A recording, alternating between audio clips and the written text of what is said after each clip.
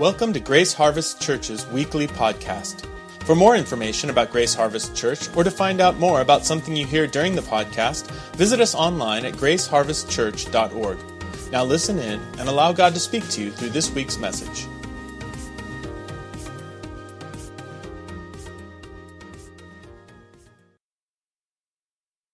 Today I want to talk to you about faith that finishes.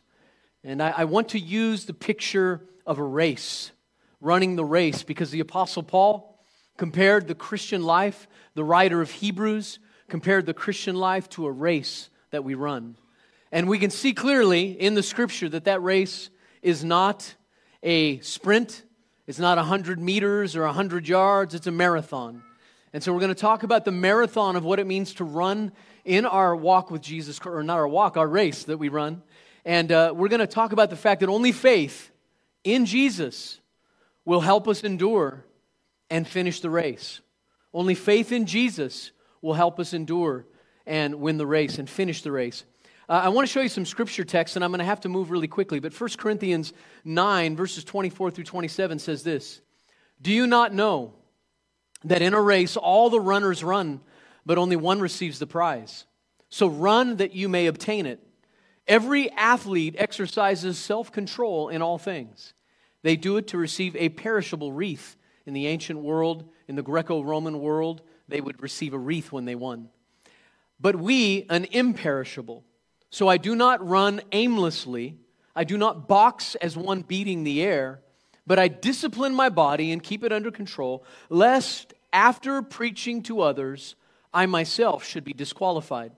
Now I'm going to skip down to 2 Timothy chapter 4, verses 6 through 8, and I just want to give you a little bit of backstory and context here.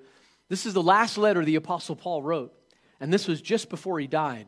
And according to church history and tradition, the Apostle Paul died under the reign of Emperor Nero by being beheaded. So he had his head chopped off. So just before he's getting ready to go and get his head chopped off, he wrote 2 Timothy. It's his last letter. And this is what he says toward the end of the book. He says, "As for me, my life has already been poured out as an offering to God. The time of my death is near. I have fought the good fight. I have finished the race, and I've remained faithful. And now the prize awaits me, the crown of righteousness, which the Lord, the righteous judge, will give me on the day of his return. And the prize is not just for me, but for all who eagerly look forward to his appearing."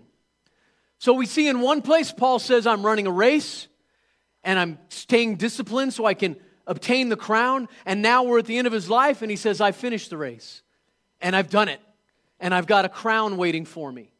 And I'm going now. I've completed it. And that's what I know God wants for all of us. And I want to tell you, over the years, one of the things that has been interesting to watch and sometimes discouraging has been watching, not just my own life at times when I stumble and I struggle, but watching people who've begun the race and have stumbled or fallen, or who have gotten off the course, or who've grown weary in well-doing, or who got their eyes on something other than Jesus Christ. They've got their eyes on other people who have disappointed them, or they've let life circumstances or a besetting sin or whatever hold them back and keep them. And I've seen people right toward the end stumble. And my hope is for every one of you in this room that you will complete the race and you'll win the prize and you won't stumble. Now, you're going to stumble, but you won't fall flat. You won't get off the course and run a different course, because there's only one course in Jesus Christ. Amen? You see, in the first two texts, he's describing the necessity of running with purpose and discipline. In the last text, he's about to die, and he's assured that his running has produced a victory and the crown he sought. And I woke up in the morning and I did some devotional time, and then it was actually on Saturday of last week, and I looked at my news feed, and I noticed that a man named Eliud Kipchoge had just done something no other human being had ever done, and that is he'd run a marathon, 26 miles, 385 yards, in under 2 hours. Now, I just want you to think about that for a minute. This dude ran 26 miles, 385 yards in under 2 hours. It's never been done. It's considered one of the greatest accomplishments ever. He's a humble farmer, and it was a special challenge race, so he didn't run against other runners. And it was sponsored, and he broke a barrier that some said would never be broken. And I'm going to show you what happened in the clip. And I want to say he ran alone, but he didn't really run alone. So I'd like to go ahead and roll that clip, and I want you to watch what Mr. Kipchoge did. This is pretty profound. Kipchoge. There was no boy nearby. I doubted myself. I always believed in myself.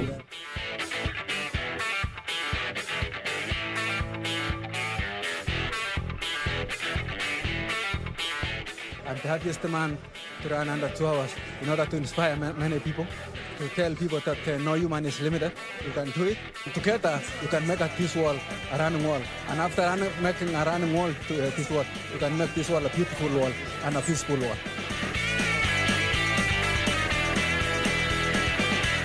Actually, my wife and my 2 children are giving me more support. I'm happy for them to come and witness the history.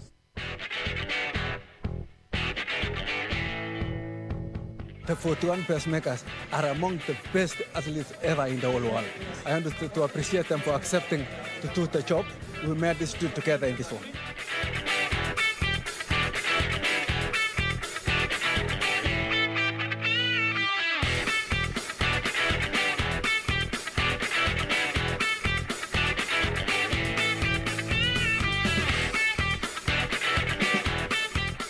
In my mind, I know that I feel like my dream has been realized, especially 500 meters to go.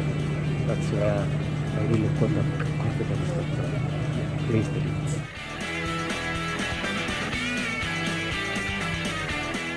I'm happy for him, for what he has achieved. He's actually inspired all of us that we can stretch our limits in our lives and we can do more than we think we can do.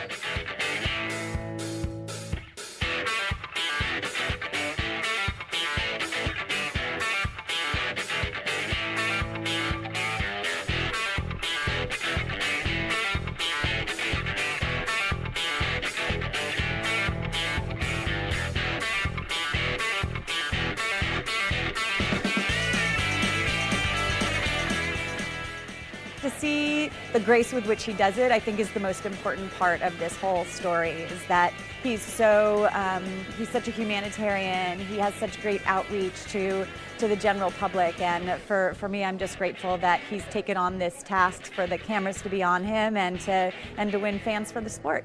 To me, he's a complete marathoner, having world record, Olympic title, world title, winning the big city marathons. For the sport, it's challenging other young athletes and athletes that are still active, that they can stretch and perform better than they think. For the humanity, whatever level you are in, you can move yourself to another level.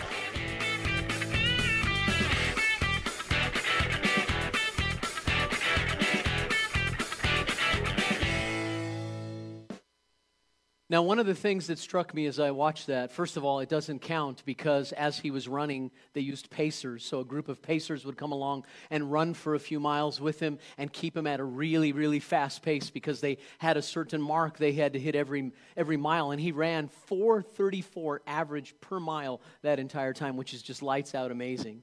And the other thing is that they came along with special, drinks for him, special food for him. He had people all along the route that were helping him out. He had a giant crowd cheering him on. His wife and his kids are at the end of the race, ready to hug him and embrace him and bring him in. So I said earlier he did this on his own, but he didn't. And you'll notice, of course, and this is just normal for athletes, but you'll notice over and over again the emphasis is on what he did and the strength he had and believing in himself and all of those things. And my word to you is that we're not going to get to the goal we need to get to by believing in ourselves, right? We have to put our faith, we have to put our trust in Jesus Christ because He's the one that has already won the race. And here's the beauty. He lives in us. He's the great marathoner, and He's running in us, and He wants us to know that it's His intention that we cross the line and receive the crown and get those things that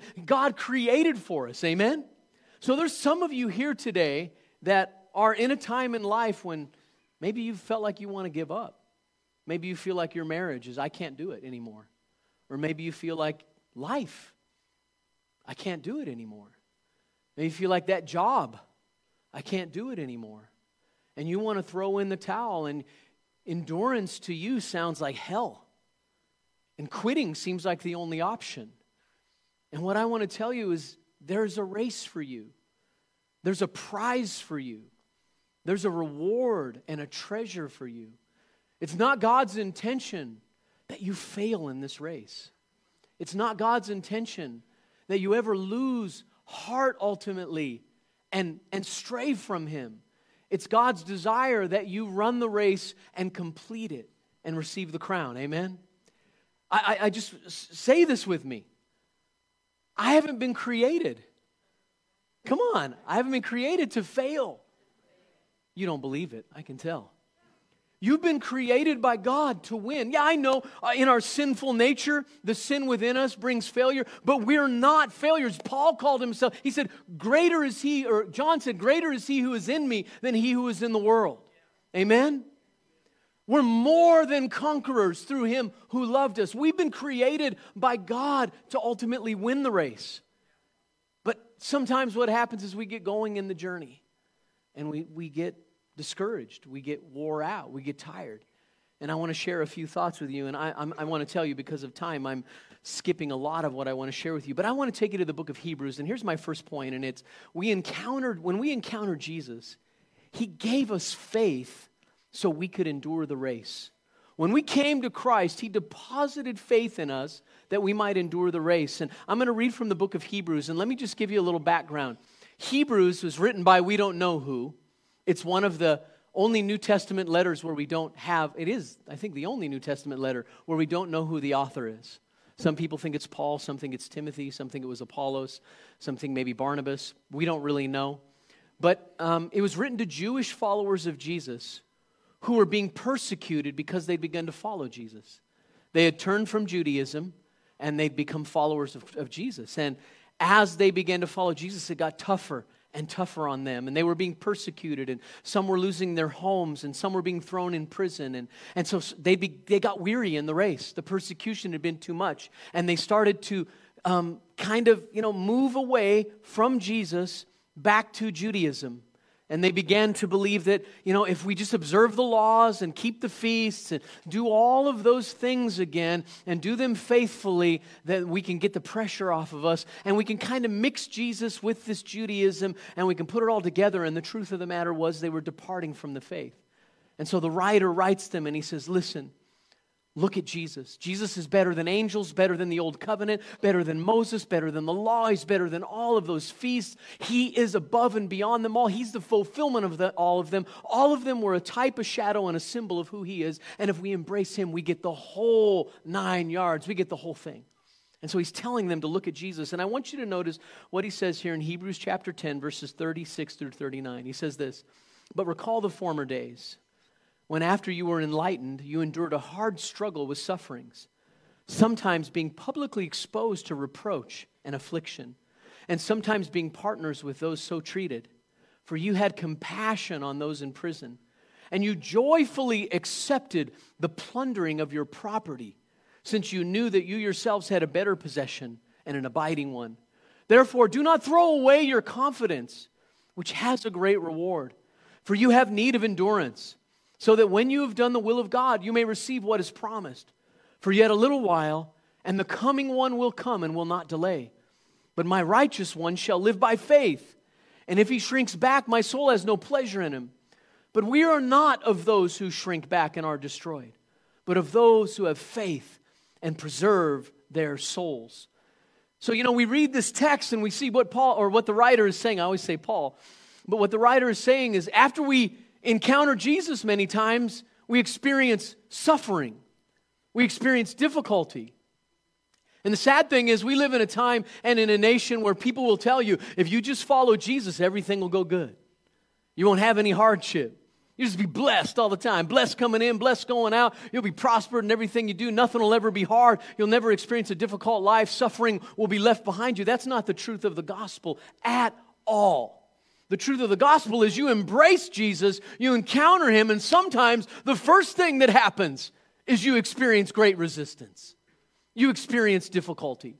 We know the scripture says that when the seed gets scattered by the sower of the seeds, that the birds of the air, satanic presence, comes to eat and devour the seeds. We know that the cares of this life, the deceitfulness of riches, and the lust for other things comes to choke it out. We know that persecutions and afflictions are like the sun rising on shallow soil and they burn it up. We know there are things that we face. There are battles that we face. There are difficulties that we experience. And their purpose is to get us away from Jesus Christ and get us off the course and choke out the faith that's inside of us. Sometimes the things that mess us up are good things, distractions, things that come along in our life. They're not bad things, they're not sin, they're just things that distract us from keeping our focus on Him. But then the other thing we learn through that suffering is that we can have compassion on those who suffer. And this text says, after we encounter Jesus and we go through suffering, we learn to have compassion on others. How many of you have ever found that, and I've seen this in my own life, when I've gone through seasons where everything's going kind of good, and I'm on top of my game, and I'm not really struggling with anything in particular, and it seems like my life is blessed, and I'm kind of going along. I can, if I'm not careful, I can start to kind of look around at other people and be like, man, what is up with them? What's their problem? If they just did this, that, and the other thing, right? The three things in life that people need to do, right? I just wish they knew what I knew. Now you would never consciously say that, but in the back of your mind, you're thinking it. And then life goes like this.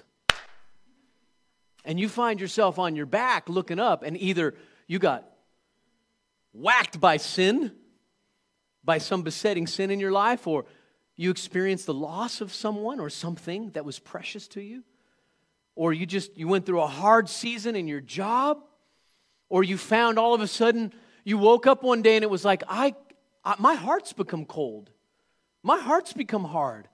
I don't even burn after God anymore. I don't even care about Scripture or God. And it's like the Lord awakens you to the fact that you've become self-righteous and cold and hard. And then you go through a season of suffering and you emerge out of that suffering. And what happens? You find yourself like, you hear somebody's going through a hard time, and now all of a sudden you're coming alongside of them. You care for them. You have compassion for them. Your level of judgment has just gone way down, and your level of empathy has gone way up. Anybody ever been there, done that, got the t-shirt? So that's what he's saying. He's saying, listen, you go through these things, but it gives you the ability to have compassion for people. So he says, because of that, don't throw away your confidence. Your confidence has great reward. Endure and be obedient, and a promise will come to you. Don't shrink back. Don't be a people that shrink back. And I love what the writer says. He has confidence in them. He says, we're not of those who shrink back, but those who believe. Hey, we're not of those who shrink back, but those who believe. Wait. We're not of those who shrink back, but we're of those who believe. Oh, one more time. We're not of those who shrink back, but of those who believe. And our trust is in Jesus Christ alone. He's the one that has run. He's the one that has won. He's in us. We're sons and daughters. He's taking us to the goal. We're going to win this race. I'm telling you, you were created to win this race. I don't care what it looks like. You were not created to fail. You were not created to turn your back on Jesus Christ. You were not created to fall down and stumble and fail. You were created by God to overcome. Now, you might stumble a lot on the way. You might trip up a lot on the way, but you're falling forward and you're falling into the hands of Jesus Christ. His grip is sure. He's got a hold of you. He will never let you go. I feel like I'm preaching something into you right now. And then the writer goes on, and oh, Lord, help me. I'm out of time almost. Somebody say, help him, Lord. Okay. So then the writer goes right into the 11th chapter. And the 11th chapter is what many call the Hall of Faith or the Hall of Fame. And we see these characters in Scripture, these ones who endured and overcame because they held on to God. They had faith in God. Abel and Enoch and Noah and Abraham and Sarah and Isaac and Jacob and Joseph and Moses and Rahab and Gideon and Barak and Samson and Jephthah and David and Samuel and all the prophets. It all points to Jesus. And the writer is saying, listen, you can endure and you can run the race and win it because all of these people did. And he goes on to say some of them with their faith conquered kingdoms. But then he also goes on to say, and some of them with their faith were sawed in two. How many of you want to sign up for that one? Right? We like the stories of they conquered, they won. But ultimately, they did. Those who died won. Right? And so after sharing that, he tells them to have faith. You know, that whole chapter is about faith. He said, without faith, it's impossible to please God. He's saying, hold on to Him. You know, be confident in what He's going to do. Trust what He's put inside of you. Right? Others have done it. You can do it too. And then he takes us to the 12th chapter. And this is where I'm going to finish. And he tells us the only way to win the race is to keep our eyes fixed on the goal. And he shows us what the goal is. Keeping our eyes on Jesus will give us the faith that endures. Look at Hebrews chapter 12, verses 1 and 2. It says, therefore, since we are surrounded by so great a cloud of witnesses. Who are the cloud of witnesses? All the people he just wrote about in the 11th chapter. So he's saying, listen, remember, in the Bible, there were no chapter breakups or verses. This was a letter. So this is a continual thought. And he comes to the 12th chapter and he says, look, we've had all these people and they've done it before us. They've gone before us. Look, you got people, some of you got people in your family. You got mentors. You got disciplers. You got people that led you to the Lord. You got people in this church. You got some of the old timers. Listen, I did this message originally because I was thinking about Pastor Keith. By the way, he's still here. He hasn't left yet. I jokingly tell people that we pray that get ready to leave. I tell them we have a bungee cord, and sometimes it just brings you right back, right? So he hasn't left yet. But I was thinking about his life, the loss of 2 children, the difficulties he's been through, and how he's maintained his faith over the years, and he continues to focus on God. And that doesn't mean he doesn't sin, and he hasn't struggled, and he hasn't stumbled, and he hasn't had moments where he's, struggled with, like, where are you, God? It doesn't mean any of that. But what it does mean is every time he took his eyes and he focused them in the right place again. Because you got to keep your eyes on the goal if you're going to win. Right? So look at the goal. Therefore, since we are surrounded by so great a cloud of witnesses, they're up there. Come on, you can do it. You can do it, Bo and Sarah. You can do it. Keep running. Drew, Rachel, keep going. Noah, Alyssa, keep going. Come on. You guys can do it. Keith and Irina, keep going. Come on, don't quit. Yeah. Okay. Since we're surrounded by so great a cloud of witnesses, let us lay aside every weight and sin which clings so closely, and let us run with endurance the race that is set before us, looking to Jesus, the founder and perfecter of our faith. The founder and perfecter of our faith. Right? He got it going. He's going to finish it. Right? You might think, oh, mine's kind of shaky right now. But if it's in Jesus Christ, it's a lot more solid than you realize. If you're putting your faith elsewhere, if you're putting your faith in people, if you're looking at me or others and you're hoping that, like I see what happens with people, right? You know the story. Church leaders fail, a mentor fails, somebody that you're looking up to fails, and you see people actually like, I'm leaving the church and I'm done with God. That person, a bunch of hypocrites over there. And I'm telling you something. That right there shows that they never had their eyes in the right place. He doesn't say, looking unto Doug, the author and finisher of your faith. Right? Isn't that right? Looking unto Jesus. Now, Paul did say, follow me as I follow Christ. But look, if Jesus is going that way and I'm following him, hey, Jesus, he's my pacemaker, right? And all of a sudden I do this.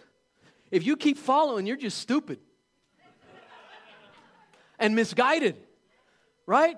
You just go, oh, wait, I see Jesus up there. Hey, Doug, come on. I mean, you might go over here real quick and try to grab me and get me back on track, but you're not going to keep following me if I continue to wonder.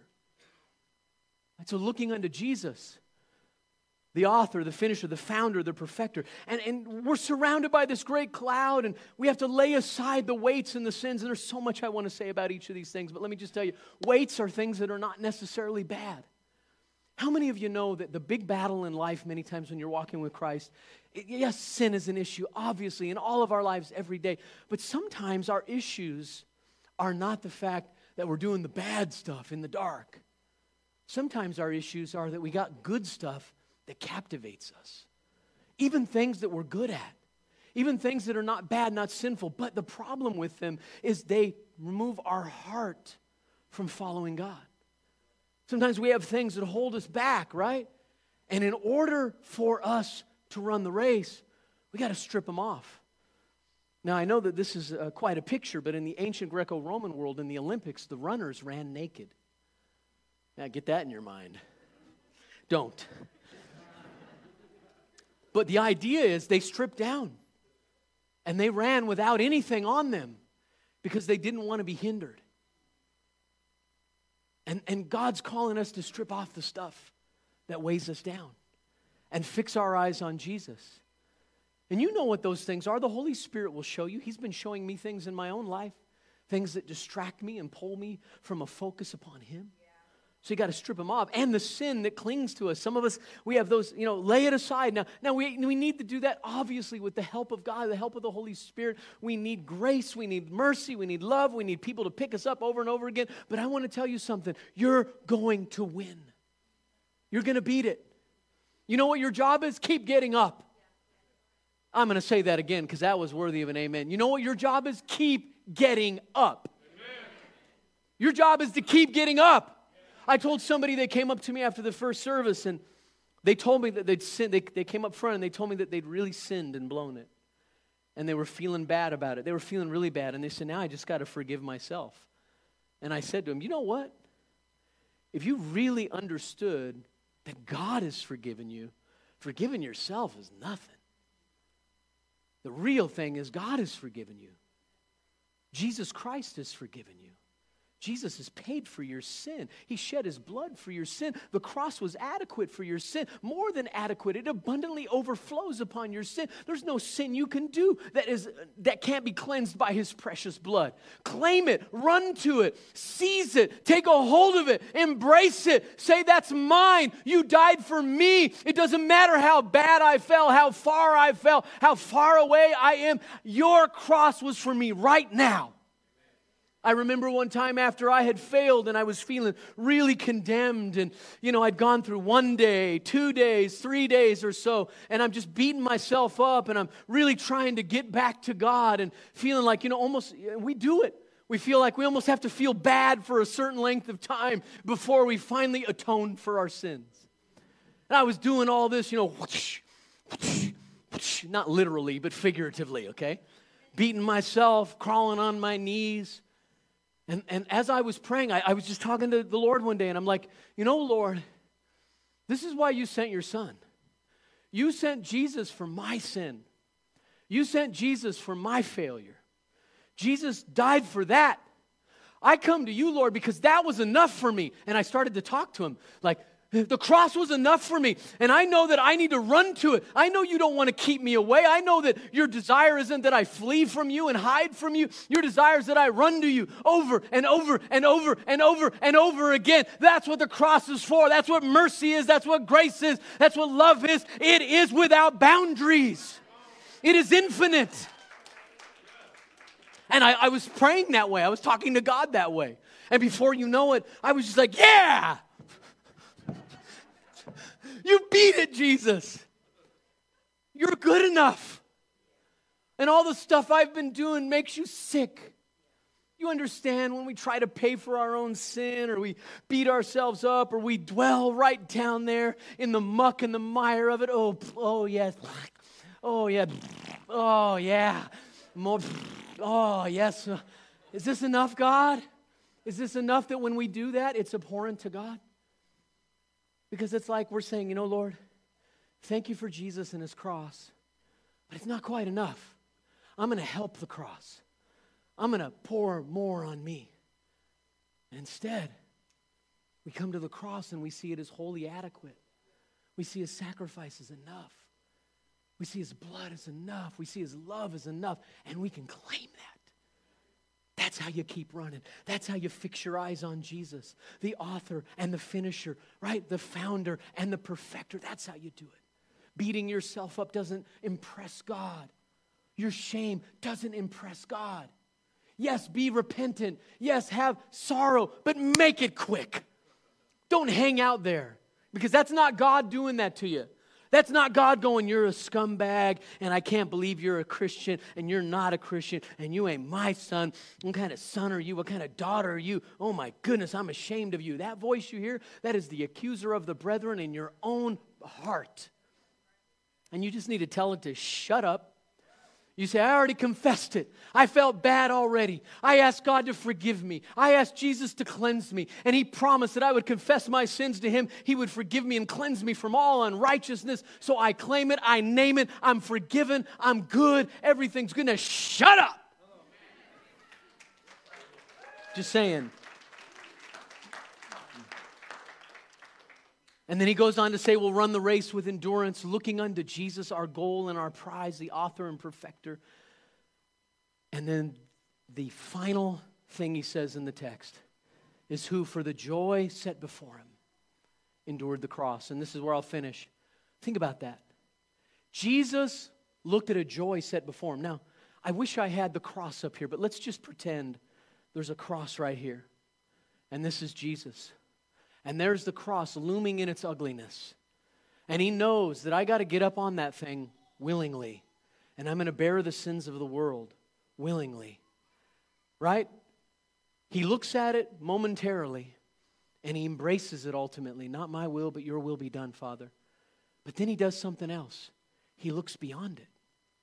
And way out there on the other side of the cross is his Father and his people. A bride. A body, a new family, the redemption of creation, the fixing of all that's broken. He looked beyond the cross to a joy. And in that joy, he saw all that his death would make right. And that's how he could do it. And for some of you, and he's our model. He's the one that we're trying to follow. And for some of you today, you're looking at the cross. You know you have a cross in front of you. And you see that cross and it's too much for you to handle. You know there's areas of your life where you have to embrace God's death to it. But if you focus on the pain and you just keep your eye fixed on the pain, you won't get up on that cross or you won't take it onto yourself. But if you look at the joy, you look at the joy set before you, the reward, the favor, a new life. That's how you endure. For the joy set before him, he endured the cross. And I love this, despising its shame. What does that mean? He turned that ancient, shameful torture device into a symbol of victory and love. Now when we look at a cross, we see love. We see victory. He despised the shame. He said, yeah, it's a shameful, wicked, horrible thing. Cursed is every man who hangs on a tree. And he cast that aside and said, it's going to become the symbol for my people for all time. Of amazing grace, how sweet the sound that saved a wretch like me. I once was lost, but now I'm found, but was blind, but now I see. Amen? The cross is that. God's love for us. He despised its shame. And I love it. It says, and he sat down in the place of power. At the right hand of God. And that's a beautiful picture. He's run the race. He crossed the line. He endured the cross. He's telling us to do the same. And now he's sat down. And if you know anything about that symbolism, he's not running any longer. He's sitting, and sitting is the place of rest and security. Sitting represents a ruler at rest with his authority and his power. He's our pattern. One day we're going to sit with him. Even now, the Bible tells us in Ephesians 2 that we have been seated with him together in the heavenly places. Our position right now, if you're a believer in Jesus Christ, your position is you're sitting with him right now in the heavenly places. So we're both running and we're sitting. And the Bible says we're walking. Did you know that? We're doing all those things simultaneously. It's kind of weird. And now we run to bring many others with us into his kingdom. we run and we help bring His kingdom here. And as we approach the end of our race, He rises to cheer us on and welcome us. Let me just remind you of a quick story in the Bible. Stephen, the first martyr of the church. I love this picture. As he's dying, they're stoning him to death. And he's been preaching an amazing sermon, and they're stoning him to death. And as he is dying, he says he looks up into heaven, and the heavens are open, and he sees Jesus, but Jesus isn't sitting. He's standing. Isn't that profound? And he's going like this. It doesn't say this in the text, but read between the lines. Jesus is seated at the right hand of the Father, but when Stephen looks up, what does he see? Jesus standing. And Jesus is looking at him, and I bet you Jesus was going, come on, son. You've won. You did it. You gave it all to your last breath. They're stoning you, and they think they've won, and they think that they're killing your voice, and they think that they're killing my movement, and they think that they're stamping it out, and they don't realize that the blood of the martyrs is the seed of the church, and they're just planting a harvest, and more are coming into the kingdom because of that. Come on, boy, you can do it. You can win. You're crossing the line. Welcome. Amen. So, I have to wrap this thing up, don't I? Listen, fix your attention on Him today. I just want to ask you, stop right now and think in your life, what has pulled your attention from Jesus? What has taken your focus off of Him? What is it? Is it a person that's failed you? Are you battling with unforgiveness towards someone that's hurt you? Is it a besetting sin in your life? And you can't beat it on your own? I love, Kipchoge had to have pacers. He could have never done that without the pacers. He had people out there running. I'm telling you, you need to grab a pacer and say, look, you're running with me here. Help me. Walk with me. Pray with me. Stand with me. Amen? What is it that's keeping you from being able to run your race? Or maybe you're here and you've never started the race. You might be here today and you haven't begun. What do I mean by that? Maybe you're here today and you've never really understood the gospel. You've never really understood the message of the cross and of Jesus. And today, while I'm speaking, you're going, oh, okay, I get it. I'm done doing life in my own strength and my own energy. I'm done letting sin win and beat me all the time. I'm done with my shame and my guilt. I'm done with doing it my own way. Remember Frank Sinatra sang that song years ago, I Did It My Way. It's the stupidest song I've ever heard. It's so lame. I want to sing, I did it His way. Amen? I did it my way. What a joke. It's the problem with our time, right? I mean, so many people think that the whole thing is about your self-expression. Listen, your self-expression, you'll never find yourself until you look at Him. You know, people that go off finding themselves, I'm looking for myself. Good luck. The more you go to look for yourself, the less you'll find yourself. But if you find God, if you find Jesus Christ, if He finds you rather, then you find your true identity. You'll never know your true identity as a son or a daughter of God until He becomes your central focus and point. Amen?